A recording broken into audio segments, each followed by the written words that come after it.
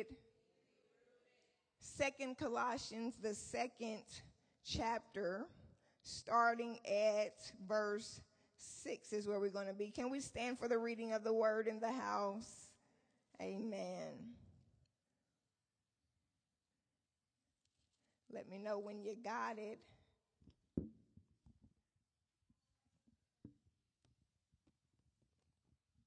Amen.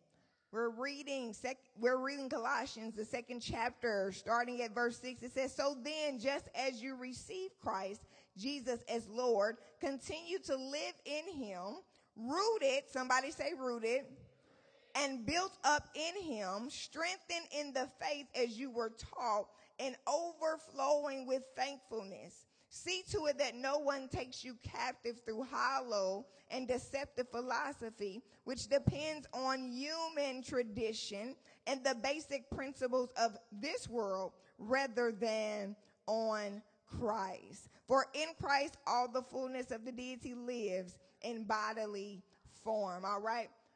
The word of the Lord is already blessed, and you may be seated in his presence. And so this entire week, we stepped into a garden. Come on. They made a garden up here. They had the ivies, they had the flowers. And so this entire week, we have stepped into a garden, and we have allowed God to work on us as only the master gardener can. Now, anybody have a garden at their house? Now, Pastor Ashley can only grow artificial plants. All right, pray for me. But the purpose of a garden is 4 reasons that a garden exists. The first is for cultivation. The second is for beauty. The third is for the ecosystem, that is relationship. And then the fourth is for nourishment. And so we have received so much great word on this week. And today I just really want to put the cherry on the top of what we've already received. Pastor Nero gave us the meat. Pastor Cheryl gave us the method. Come on, our panelists and Pastor Q pushed us through uprooting the systems that are no longer serving us. And today we're going to take a step further and talk about how deep roots can remain. First and foremost, we must understand the dynamics in the process of a seed. Somebody say a seed. Now let's look at the first seed. We're going to start in the book of Genesis today. We're going to go back to the beginning. Say, Pastor Ash is going back to the basics. Genesis 2:4-8 says, "This is the account of the heavens and the earth when they were created. When the Lord God made the earth and the heavens. Now no shrub had yet appeared on the earth, and no plant had yet sprung up. For the Lord God had not sent rain on the earth, and there was no one to work the ground. But streams came up from the earth and watered the whole surface of the ground. Then the Lord God formed a man from the dust of the ground and breathed into his nostrils the breath of life, and the man became a living being." Verse 8, "Now the Lord God had planted a garden in the east, in Eden, and there he put the man he had formed. The Lord God made all kinds of trees grow out of the ground, trees that were pleasing to the eye and good for food. And in the middle of the garden there was the tree of life and the tree of knowledge of good and evil. The Lord God," verse 15, "the Lord God took the man and put him in the Garden of Eden to work it and take care of it. And the Lord God commanded the man, 'You are free to eat of any tree in the garden, but not of the tree of knowledge of good and evil.'" So now the first thing you have to recognize that the first seed that was planted in the garden was man. It said there was no shrub, there was no plant. So the first seed planted in the garden was man. Somebody say the first seed was man. The pattern was always, and why was the first seed man? Because the pattern that God was establishing is that We are always to be in the master's garden, representing beauty, splendor, in constant perfect relationship, ecosystem, to grow and develop, cultivation, and then to be nourished. And so Adam was the first seed. And Adam lived in absolute perfection with the Father. Now, the science books will tell you that there are 4 things that a seed needs in order to sprout. And 2 of those things are what allow the seed to live and be a seed that produces something. Those 2 are water and oxygen. Somebody say water and oxygen. Now, the scientists think they're very smart because they found this out, but the Bible already told us that in Genesis. The Bible told us in Genesis, it says that God created a stream of water where? From the ground, from the earth, and it watered the soil. And then he created the man, and when he created the man from the water that had watered the soil, he breathed oxygen into his nostrils. And so he brought life forth from the first seed before the scientists even recognized. Come on. Anybody following me today? Seeds need to be activated. Seeds need proper conditioning and temperature. And the Bible says that he set man in the garden. And after he made man, he made the trees. And then he made the plants. So that the seed called man would find nourishment. So the plant came for you. I have to let somebody know this morning that God precedes science. They ain't found nothing out that he don't already know. And they ain't found nothing that we can't discover in this. Come on. They just trying to catch up with what he already knows. Somebody say catch up. And so Adam was the first seed, and he lived in perfect relationship with the Father. Adam had access to everything. Somebody say everything. He had access to everything that he needed to remain in splendor, to remain in relationship, to be cultivated, and to be nourished. But what happened? Somebody say, what happened? What happened? What happened is what always happens. The enemy's tactic is to lure you into a path of destruction by promising you that you will become when God says you've already been. The enemy has this sneaky way of making us feel that we're not whole by ourselves, that something is missing, that something is lacking, that something is incomplete. And so because of that, we start yoking up with stuff and people that we think we need in order to belong. We start joining these networks and these organizations and these things that don't serve us because we think that that's what we need to step into our next. If we join this, if we become this, if we do this, then we can do that. If we get involved in this thing, then it will help us become what we're supposed to become. But Adam and Eve, the first seeds, they had complete wisdom. Somebody say complete wisdom. They had complete wisdom and they had complete knowledge. But the enemy lured them into thinking that God was holding out on them, that they were missing something, that they needed to have something. How many times have we involved ourselves in things, with people, with places, all because we thought that not being a part of it would mean we were missing out? But can I ask you this question today?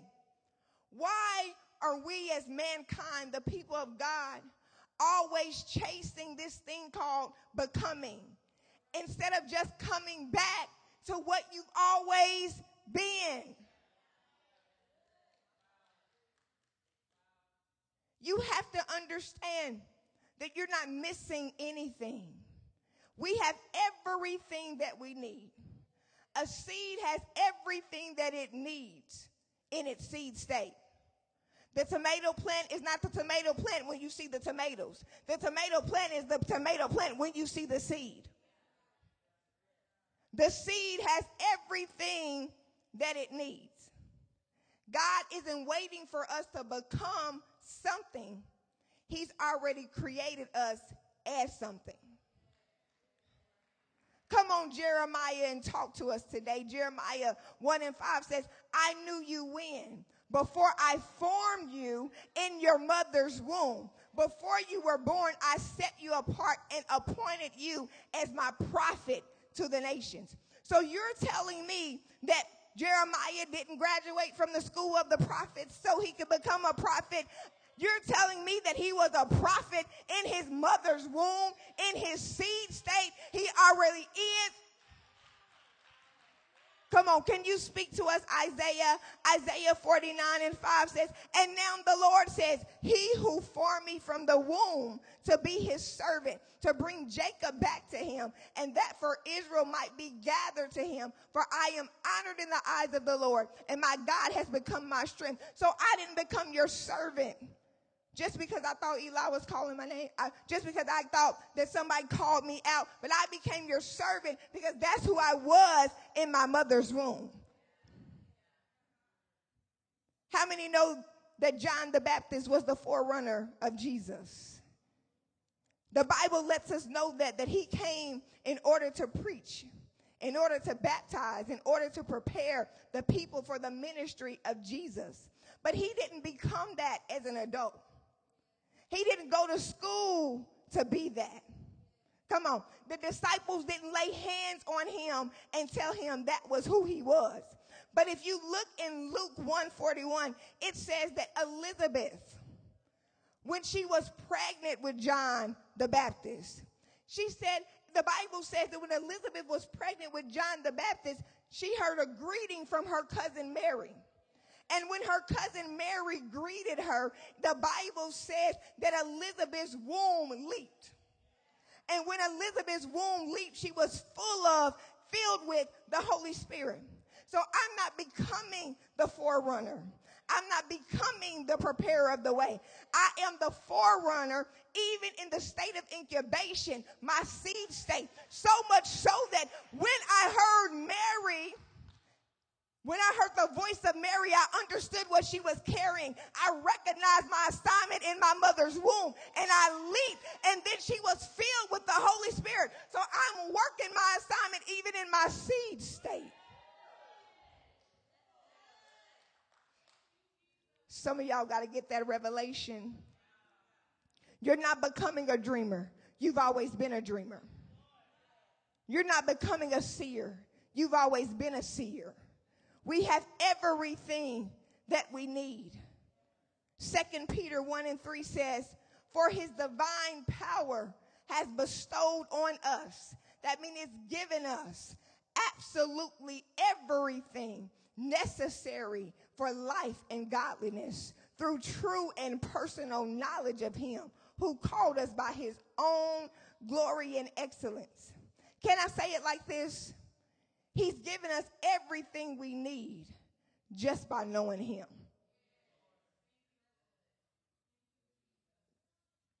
The enemy tries to get us at this knowledge level, this level of knowing. He wants to make us think that we don't know enough, that there's some extra secret, some extra knowledge out there. Can I pause to say that that's one of the biggest issues going on in our world right now? There's so many people that are hypersensitive about knowing or not knowing something. I'm talking about these folks that are so woke, walking around spreading conspiracy theories and half-truths that are whole lies. Feel like they've arrived at some intellectual level that nobody else can get to. That's what I'm talking about. That's why the Bible says in our theme scripture in verse 8, don't let anyone capture you with empty philosophies and high-sounding nonsense. That's what the Amplified Version says. And high-sounding nonsense that comes from human thinking and from the spiritual powers of this world rather than Christ. Let me give you this knowledge this morning that everybody spiritual ain't spirit-filled. And just because it sounds deep doesn't mean it's revelation. Folks is walking around deep and dumb. Don't fall for it. Because you have everything you need, and if you know him, you know everything you need to know. Pastor Cheryl called it our competitive edge. It's not discovered through these secret books. It's not discovered through this ancient wisdom that don't nobody got, and it's found in some desert somewhere we don't even know how to get to, all right? It's not staring at crystals. It's not studying the alignment of the stars. You better get to know Jesus, because that's nothing but the trick of the enemy. We're talking about being deeply rooted. If I didn't get a title, we're talking about being deeply rooted in truth. Deeply rooted in truth. Now, Pastor Nero said it best, that people know everything and really don't know anything. Because what he has given us comes through knowing him and him alone. Now, Pastor Cheryl gave us this illustration on Friday that in between the root and the fruit is you. And I'm going to add to that this morning by saying that in between the root and the fruit, you have to be covered in truth. I know we're living in a day where everybody thinks they know the truth. So it makes me ask the question, does truth even really matter anymore? Come on, ask your sister, ask your neighbor, does truth matter? Because we got alternative facts. Come on. People believe everything they say. So does truth even matter? And one of my favorite preachers was my grandfather. He's deceased now. And one of my favorite messages he preached was titled, "What is Truth?" I've taught from that subject as well. And he brings out this exchange between Pilate and Jesus that you can find in John 18. We're not going to go there, but I'm going to kind of summarize it. And in John 18, you see Jesus is arrested. And he's taken before Pilate. And they ask Jesus, "Are you a king?" And Jesus answers by saying, "My kingdom is not of this world. And the reason I came into this world is to testify of truth." Then he says, "Everyone on the side of truth," hear this. I love this verse. He says, "Everyone on the side of truth listens to me." I'm going to pause right there because that's a whole word. Because he's saying everyone on the side of truth listens to me. But you're seeking advice from folks that don't hear from God. Let me get back to my point. Pilate asked the question after Jesus testified about himself. He says, Pilate asked Jesus, "What is truth?" And really what he was saying to Jesus is, does the truth even matter? Your people want you dead, so does the truth even matter? And every day, that's really the question that's in front of you. Does the truth really matter? How many times has the enemy bombarded you with that question? He may not ask it blatantly, but that's what he's asking you when you are continuously speaking, "I'm sick," when the Lord says you're healed. That's what he's asking you when you keep saying you're broke, when the Lord says you can be the lender and not the borrower. That's what he's asking you when you continue to live in guilt and shame. And he said that there is therefore no condemnation to those who believe. That's what he's asking when you continue to walk in unforgiveness, when God says when you forgive others, I will forgive you. That's what he's asking. That's what he's asking when you recite and rehearse all of your limitations. When God says you're fearfully and wonderfully made. When he said that he has a good plan for you. This is what we misunderstand. We we misunderstand the fact that we are the product and he is the producer. Somebody say, I'm the product. He's the producer. He's the potter. I am the clay. He's the gardener. I am the seed. The truth is, if we insist that the product is no good, if we insist on the fact that the clay is no good, then we're in fact calling the producer, the potter, the gardener, no good. When I say I can't, I don't have, I'm not good enough, what I'm really saying is that my truth level is at this place where he can't. Where I'm believing that he won't. Where I'm believing that he's not good enough. Does truth really matter? Does truth really matter? Because when truth really matters, you can stand flat-footed and declare, I may not look like what the world says success should look like. I may not have the provision that the world says that I should have. I may not have the degrees that the world says I need, but I can declare that the truth is I can still do all things through Christ. I understand that things may not be the way I want them to be. I may be experiencing some temporary setbacks. I may be experiencing some temporary lack. I may be experiencing some struggles in my relationship. Calamity has seemed to make its home in my life. But I won't exchange my truth for your lie. Somebody say, I'm not going to exchange my truth. Because that's what they did. If we go back to the book of John, they exchanged Jesus for Barabbas. I'm not going to exchange my truth. Truth is why grief-stricken, disease-filled, come on, friendless, unsupported, poverty-stricken Job could declare with everything in him, though he slay me, yet will I trust him. Does truth really matter? Job understood that no matter how it looks, no matter how I feel, no matter what has happened, the truth is that God is still good. The truth is that God is much bigger. He's much greater than the things that I lost. He's greater than what I have.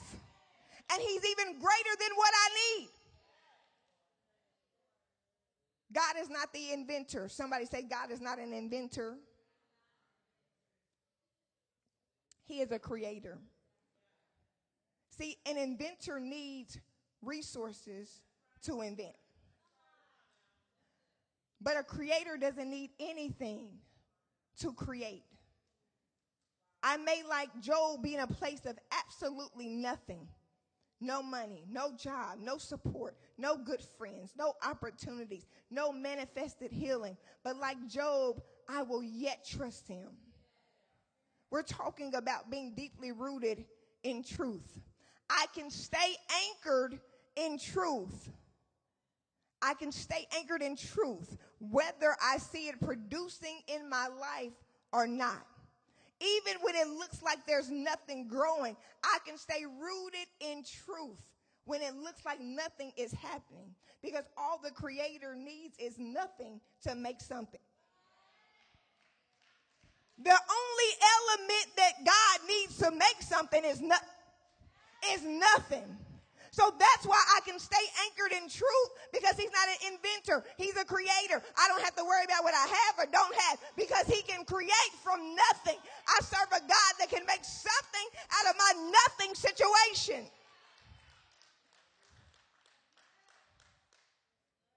What is truth? And does it really matter? Yes, it matters, because the level of truth indicates both how deep your roots are and if you will bear fruit. The truth matters. And because the truth matters, our seeds have to sprout. Our seeds will sprout. And where your seeds sprout will indicate what's going to be developed. If your seeds are sprouting on the lies of this world, then you're going to develop something that God didn't intend for you to develop. We have to sprout from seeds and roots that's buried and anchored in truth. So I said that the seed already is everything it's destined to be. But there is a process of germination. There is a process where it begins to sprout. Sprouting is part of the maturation process, where the seed begins to find something to anchor itself in, find something to support its growth and development. Whatever you anchor in is what you're choosing to be developed from. So when your seed begins to sprout and you anchor in the lies of the enemy, that's what you're developing everything God placed in you from. You're developing it from that place. That's why I'm telling you we have to be anchored in, deeply rooted in truth. Somebody say truth. When we anchor our roots in this world system of success, we bear the fruit of competition. We bear the fruit of low self-worth. We bear the fruit of identity issues because you're trying to keep up with everything that you see. You don't understand why you're second guessing yourself because that's not even something you deal with or have dealt with before. But it's because you sprouted some roots and anchored them in a system that was never designed to develop the person that you are. And why do we sprout and anchor ourselves in false systems? Somebody say why? Because we have misunderstood the assignment. We think that the process of germination is to develop what we've been called to do.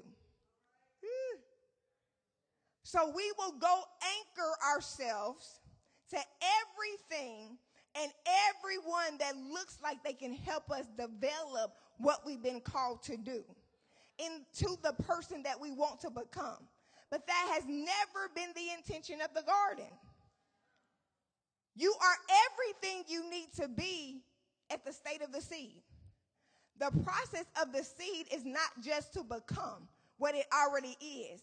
It's to expand that, mature that, not to mishandle that. So the process of germination, cultivation, and maturation of the seed is not to develop what already is, but to bear fruit so you can protect what is. What develops, protects, and expands what you are is not who you know. It's not what school you've gone through. It's not what person laid their hands on you. It's not who gave you a word, but it's your process of bearing fruit. The maturation of the seed has never been about your gifts.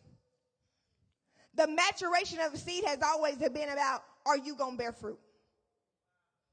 Rooted, fruited, covered in truth. Come on. I hope you following me today. You are everything you should be and shall be in the state of the seed, in your mother's womb. There's no need to become. The need is to get back to what always been. The maturation process isn't so you can become. It's so you can bear fruit that will remain. Somebody say fruit that will remain. John 15:5 says, Jesus says, yes, I am the vine. You are the branches. Those who remain in me and I in him will produce much fruit. For apart from me, you can do nothing. This is the thing he didn't say. He didn't say, I am the vine, you are the branches, now you can become something. The world is always making you think you need to become something. No, God is saying that I'm the vine, you're the branches, remain in me so you can handle what you already are.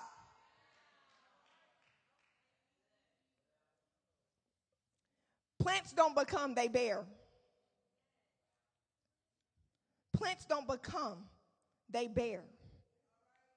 And God, in his amazing wisdom and intelligence, He made it so that the expansion and the development of who we are is tied to what we bear. It's tied to what we bear. When the apple tree connects its roots to the system that was designed to nourish it, it bears apples. But those apples both serve as the product and the producer. Somebody say the product and the producer. Because inside of each one of those apples is what? It's more seed. I'm going somewhere and I'm trying to help somebody. We don't need any more gifted people with resumes that are 50 pages long, but character is more shallow than a kiddie pool. In this season, we need to grab a hold of the truth that I already am all that he said that I am. And what I need to do is not look for something in someone to develop me, but I need to be found allowing him to mature me to a place where I will no longer mishandle who I am. Where I am no longer looking to this system of human thinking to dictate and shape what he's called me to be. The process of maturation and development is not for me to become anything, but it's for me to be able to continue being what I've always been. And the only way to do that is to bear fruit. Somebody say bear fruit. This is what we have to realize, and the Bible tells us this. Gifts are given. Fruit is developed. And so this whole garden experience isn't about developing your gifts. Gifts are given. Fruit is developed. In my seed state, he already gave me the DNA of teacher, prophet, pastor, evangelist, helper, hospitality, all of those things. He already gave me the DNA of that in my seed state. So those are not the things that need to be developed in me. What has to be developed is the character not to mishandle it. The character not to misuse it. The character not to allow others to mishandle and misuse it. So fruit is the product. Somebody say fruit is the product. But it's also the producer. Some of you haven't walked fully. Can I say this? Some of you haven't walked fully in the power that he's placed in you as seed because you have yet to produce the fruit that can protect and handle it. It doesn't impress God if you can prophesy with so much specificity that you can tell me the sequence code of my DNA. That does not impress God at all. If you can do all of that, but your attitude is nasty and you don't know how to love, it doesn't impress God if you go in a whole room and lay hands on everybody and everybody gets healed, but you leave out of here and cuss out the person that cut you off in the road. That doesn't impress God because gifts are given. Fruit is developed. As we spent these few days uprooting and activating the you that was already in you, now I'm telling you to make sure you sprout in truth and bear the fruit that will keep you. Bear the fruit that will keep you. Because gifts that are not wrapped in fruit can make partakers sick and do more damage than good. Apple looks real good until you see that there's wormholes in it. Come on. I'm thinking that you have some fruit because I'm watching how great you use your gifts. But then when I see you outside cussing and fighting and everything else, now I'm a baby Christian and I'm so confused. I'm doing more damage than good. If you're going to be rooted, you better get some truth so you can be fruited.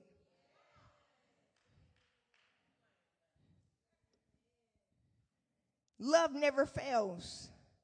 But as for prophecies, they will pass away. As for tongues, they will cease. As for the gift of special knowledge, it will pass away. What he's saying, I gave it, and it's not going to always remain. But what will remain is fruit. It's fruit.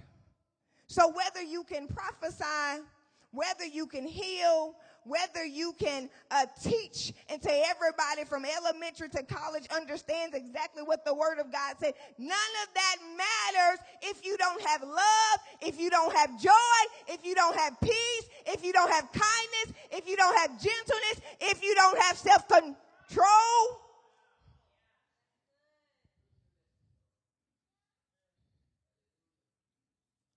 We have to be deeply rooted in truth, because it's the only way to bear fruit that looks like truth. Somebody say truth is a person. Ooh. And so he's more concerned with you bearing his image. He placed Adam in the garden so he can cultivate him, so he can be in a relationship with him. So that we could look alike, so I can nourish you.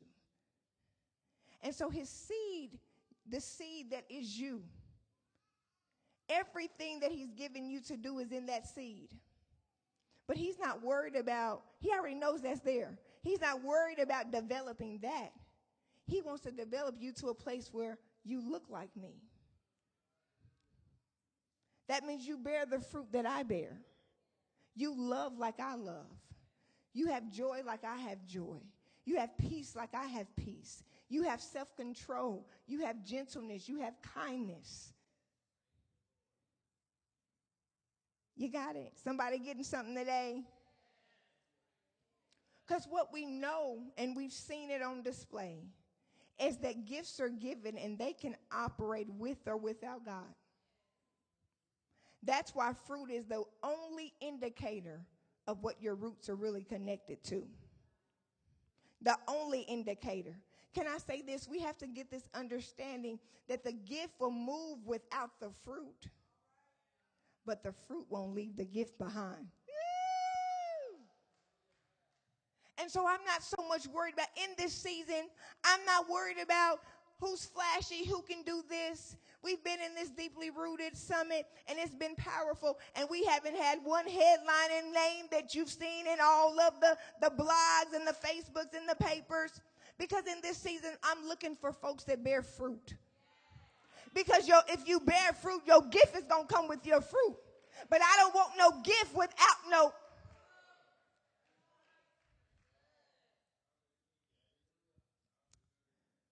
Now, because the first seed fell, the first seed, that is Adam, because he fell into the trap of escalation through manipulation, instead of waiting on elevation that comes through the manifestation of bearing fruit, we now live in this place of warring between the need to elevate and become rather than waiting and being. But God, in his awesome brilliance, somebody say he's a good God. In his awesome brilliance, he said, it's all right, because I got another seed. Somebody say he had another seed. Now, the first seed had some identity issues, and so he brought about death. But the second seed knew exactly who he was. He knew who he was, who he is, and who he will be. And so he made it so that we could be alive in him. The first seed was the seed from the ground. Somebody say from the ground. But the second seed, 1 Corinthians 15:40 says, came from heaven. And because the second seed came with all power and authority, I told you that a seed needs what? Water and oxygen, light and good temperature to sprout. Well, this seed said that the winds and waves obey me.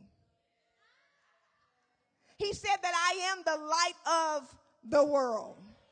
And so we no longer have to depend on this system to sprout our roots, but we can sprout our roots in something that goes deeper, that goes beyond this natural surface, goes beyond this bedrock. It's deeper than the aquifers that are embedded in the surface. Somebody say it's deep, deep. I understand now that I can sprout my roots in this seed. And when I sprout my roots in this second seed, they will be anchored in a strong foundation, because not only is he powerful, not only is he a life-giving seed, he is the truth. He is the way. He is the life.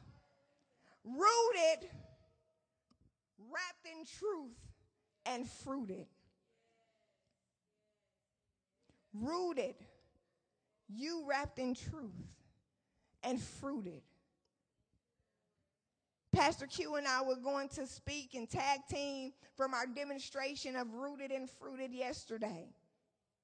Because the process of going from rooted to fruited is all about where you have anchored your roots. Where have you anchored your roots? Where have you anchored your roots? I've shared this before, but I want to share it again today in this context. I said that the seed already is everything that it is to be. And so in the very womb of my mother, I was teacher, I was pastor, I was cultivator, all of these things. Through my life, even as a child, I would line my Barbie dolls up, and I would be giving them fake problems that I could solve. My first job at Target, when they make you wear the red and khaki, and I worked in the deli and my hair smelled like ham, but it was my first job. My first job at Target.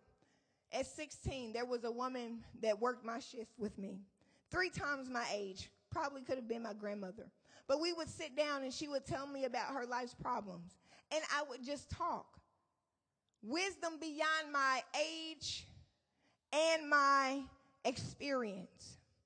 Started preaching at 16. I knew that when I helped people, I knew that when I taught the word, that something came alive in me. But my roots were anchored in a system that told me, you can't do that because of your gender. You're a woman, so you can't do that. And so I was warring with this confusion that then became identity issues. Then why do I feel alive here? Is something wrong with me? God, is something wrong with me? Confusion, identity issues. And one day, when I was about 17, 18, a prophet came to our house, our church house, and we were having a high time in the Lord.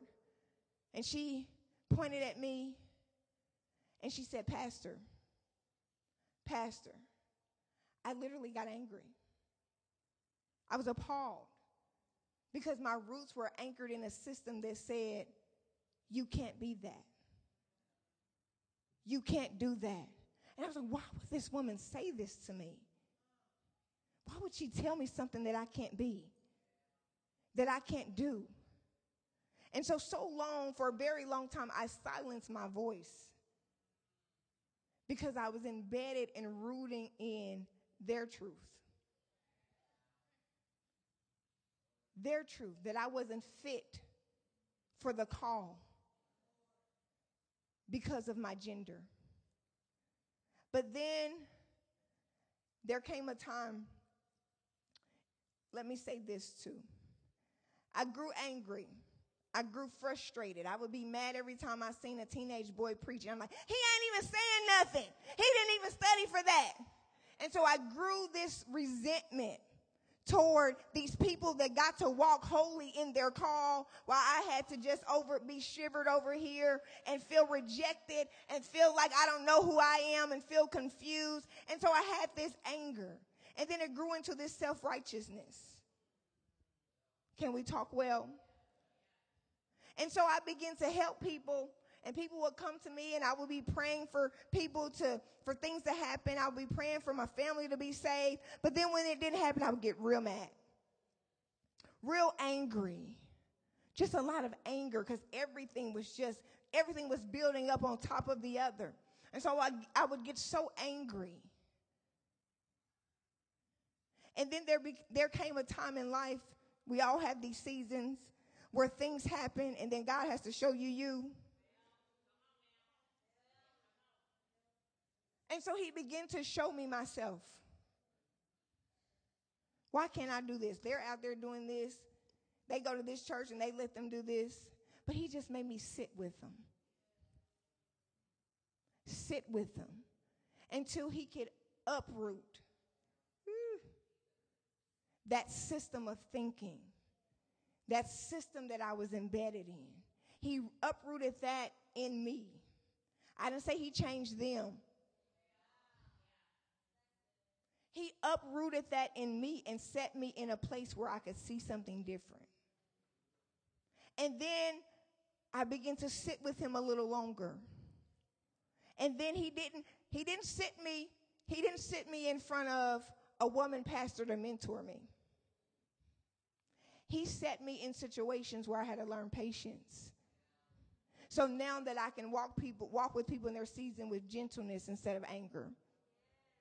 He didn't sit me in front of anybody to lay hands and confirm and validate what he's already told me. He set me in a place where I can learn how to forgive quickly. He set me in a place where he could develop fruit. What are you saying, Pastor Ashley?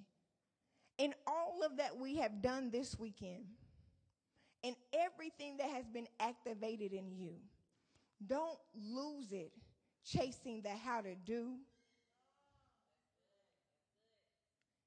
Develop in the being. Develop in the being. Somebody say we got to be deeply rooted in truth. We got to be deeply rooted in truth.